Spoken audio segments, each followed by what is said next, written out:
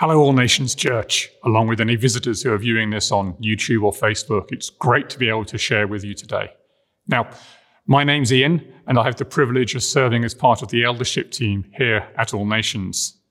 Now, you join us in the third week of our series on Moses, titled Let My People Go. And if you've missed the other two, the story so far is that the Israelites, the people of God, they're trapped in slavery in Egypt. Now, Moses miraculously escapes an edict that all male Hebrews should be killed at birth, and is raised by Pharaoh's daughter. At age 40, he kills an Egyptian in anger over the mistreatment of one of his countrymen. Then he flees to the desert. Here, he settles, marries, and has a son. Now, at the age of 80, Moses is tending his sheep when the Lord appears to him and calls to him to return to Egypt to lead his people out of slavery. He takes some convincing, but he does agree, and with his brother Aaron takes on the task of freeing the Israelites. And that's where we pick up our story today in Exodus chapter 5. So we'll read that in a minute, but first it will be good to pray. Father God, we thank you for your word to us. We thank you that although these events took place thousands of years ago, they can speak to us today, resonate to our current situation. So we pray that you'll be opening eyes, ears, hearts to hear what your word has to say to us today, and that your Holy Spirit would come alongside us, whisper in our ears, and we'll be able to put into practice what you're speaking to us. Amen. So, we're going to be reading Exodus chapter 5, and I've asked Emma Bridle if she's able to read it to us. Over to you, Emma. Afterwards, Moses and Aaron went to Pharaoh and said, "This is what the Lord, the God of Israel, says.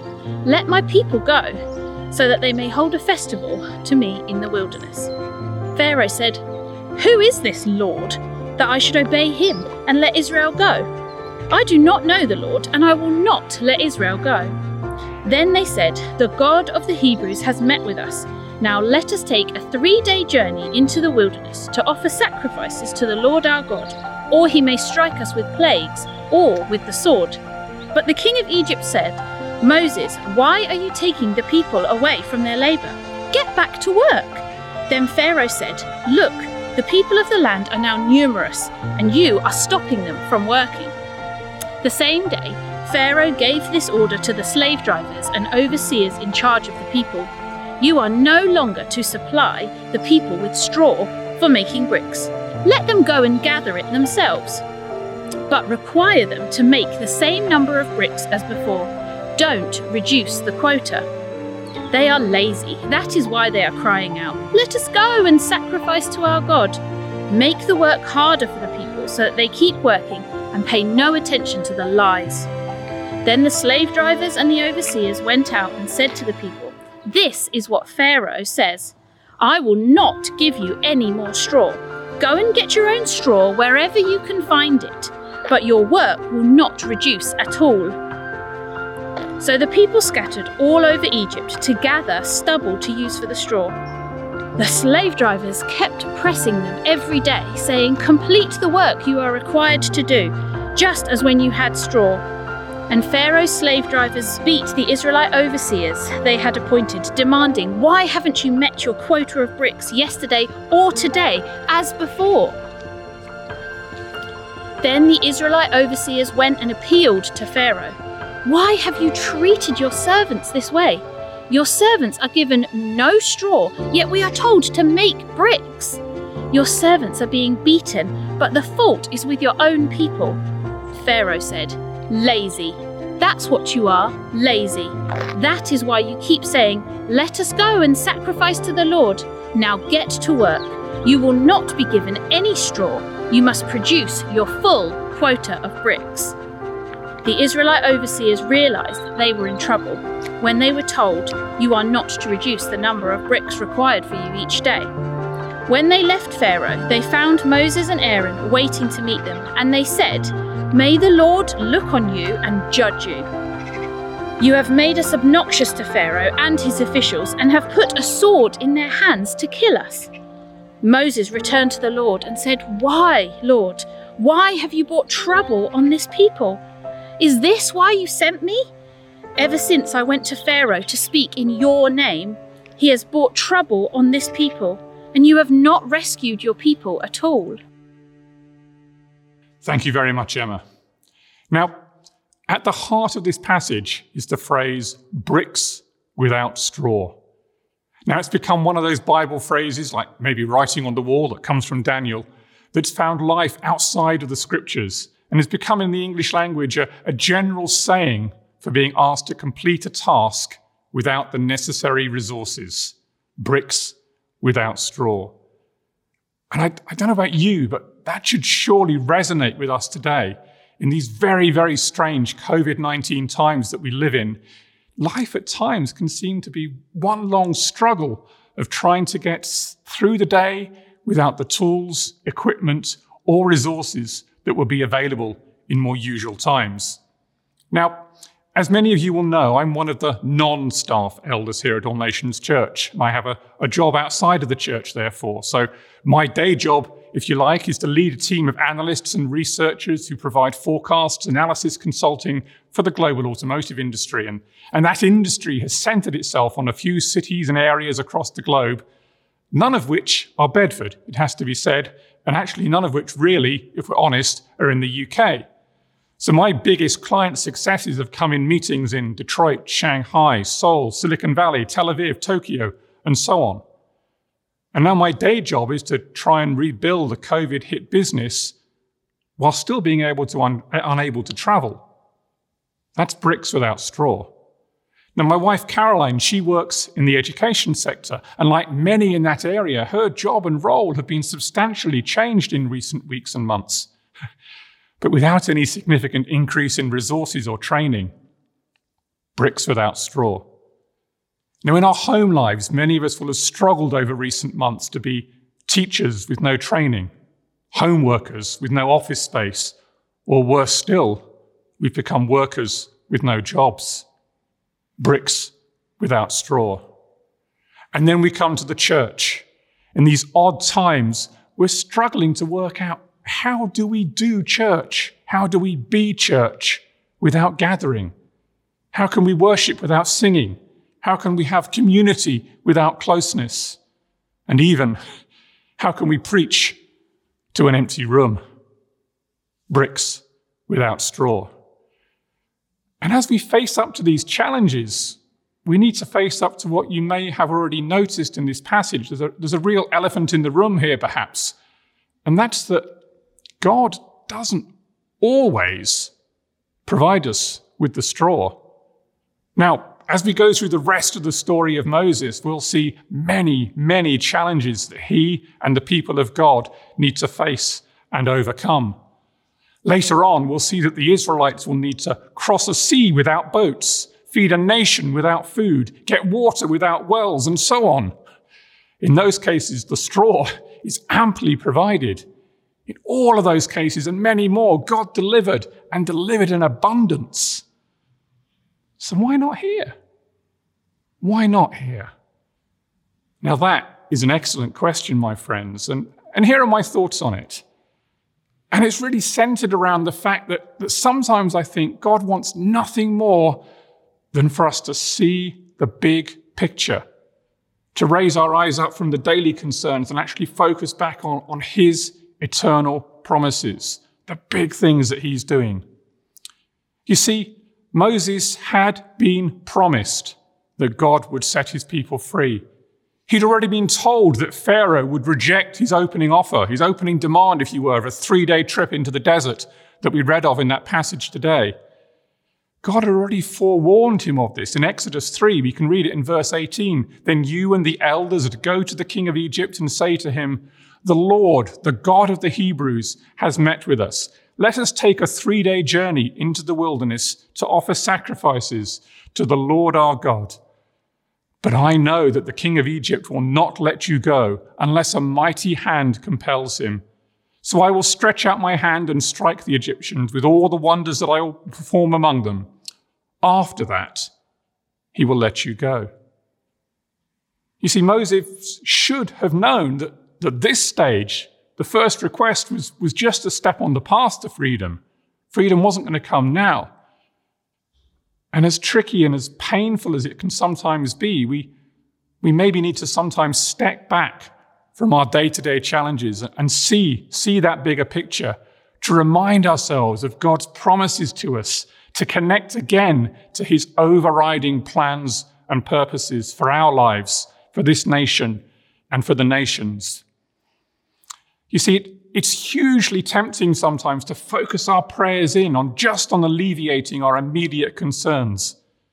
And in the context of our passage today, that will be to pray for straw to make bricks. Lord, give us straw. Lord, give us straw. And not to pray for freedom from making bricks. Now, it's understandable that the people themselves would struggle with this. They, after all, were the ones having to make the bricks. They were the ones suffering. What I, as one of the leaders here at All Nations, find most challenging is that it's Moses himself in this passage who also seems to have lost sight of the big picture. Friends, please pray for your leaders. You see, as we've seen, he'd been told by God that freedom would not be a single-step process. And yet our passage sees him railing at God, crying out, "Why, Lord? Why have you brought trouble on this people? Is this why you sent me? Ever since I went to Pharaoh to speak in your name, he has brought trouble on this people, and you have not rescued your people at all." Ouch. Moses seemed to have forgotten already what the plan was. Kind of lost faith, wanting instantaneous results. And that leaves me with mixed feelings. As I said, one, I'm challenged. Lord, what am I missing? What am I missing about your big picture? And we'll get onto that. But as you've heard already about this whole series in Exodus, there's another bit I love in this. Moses is not perfect. Moses messes things up. And yet God always comes through the people. Spoiler alert, get free. You probably guessed that already, I know. Moses and his troubles, his inconsistencies, his failures cannot thwart the purposes of God. But how does this resonate with us all at All Nations here today? Well, it may seem a long time to stretch our minds back to because so much has changed, but do you remember the word we were living with back in the second half of 2018? So I'm talking about 2 years ago now, which Richard, our lead elder, Richard Green, he brought back from his visit to Avivamiento Church in Bogota, Colombia. Now that church is seeing a huge revival. And the pastors there prophesied over Richard with these words. This is what they said to him, translated into English. "I want you to know, pastors, I want you to know that Lord Jesus tells me in my spirit that he's brought you and you've come because you have thirst. You wanted to come and witness what is happening here. And you know, with 1, 2, or 3 that ignite with the Holy Spirit's fire and seek him and give him all the glory, God can set your nation on fire again. We owe you because you brought the gospel to all Latin America. Now we owe you that this anointing that is flowing here with us Latinos will go all the way to Europe and take it all again. Europe for Christ. But you, please, receive this anointing of the Holy Spirit here and now and take it back with you, because the Lord says, if you know and understand the time you are living in and what you have received, your nation will explode into revival again.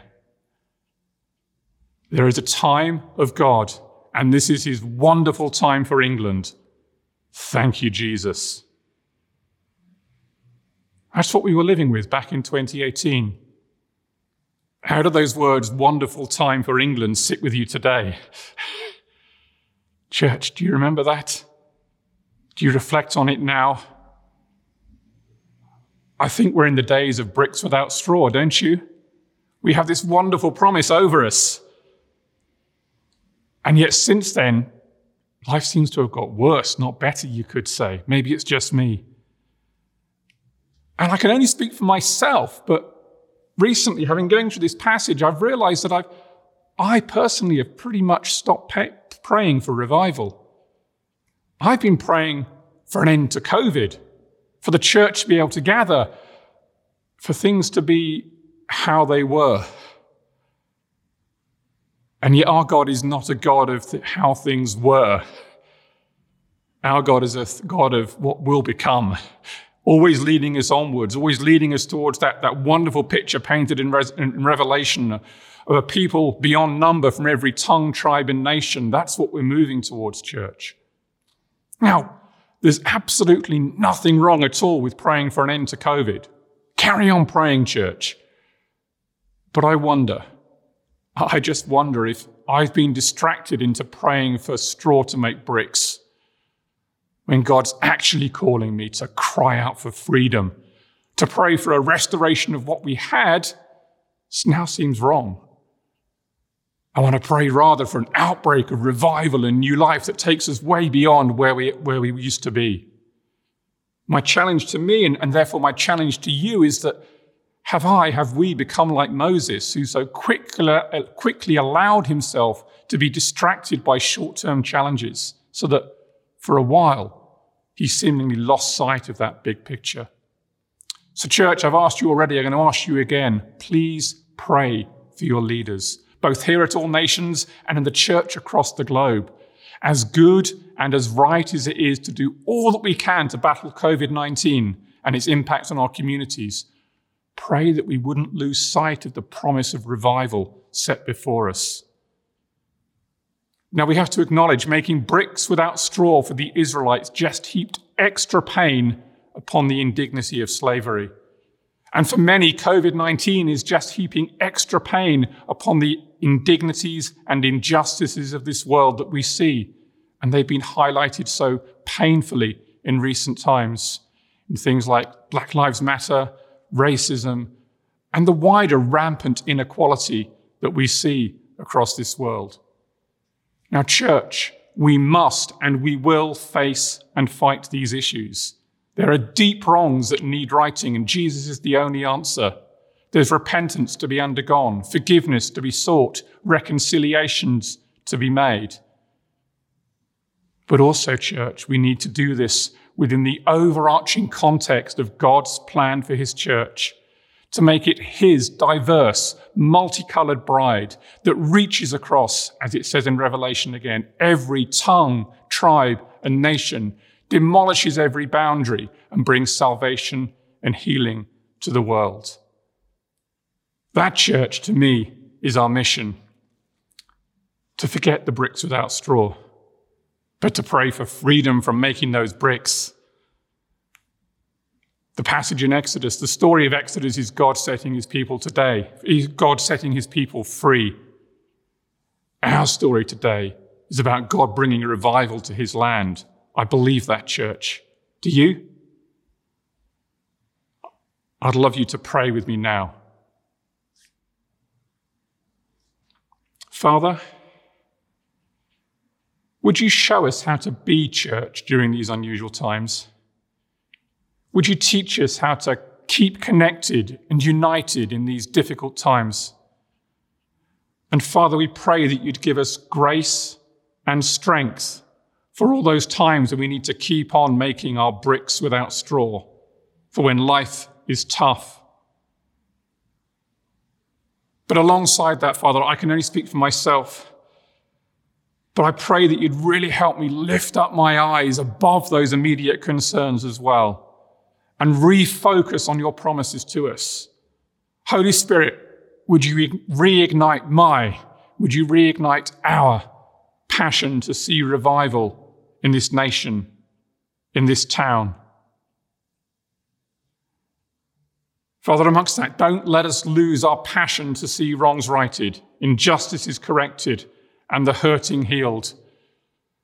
But we cry out, Father, can we see that, please, in the context of your kingdom advancing, of people coming to know you and revival sweeping across our land? And Holy Spirit, in all of that, we acknowledge that we need so much more of you. Holy Spirit, would you continue to be breaking into our lives and then breaking out from this place? Holy Spirit, would you enable us to overcome the sensible restrictions that we're putting on gathering? Would we have the most Holy Spirit-filled Zoom meetings that are possible? Would we know your presence as we gather in individual houses rather than corporately together in this place.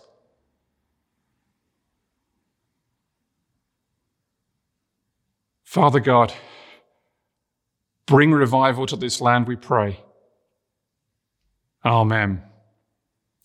Amen. Well, thank you so much for listening to me this morning. I'd just like to encourage you, if you're part of All Nations, if you've received the link to the Zoom meeting after we've drawn things to a conclusion here, please come and join us. It's great.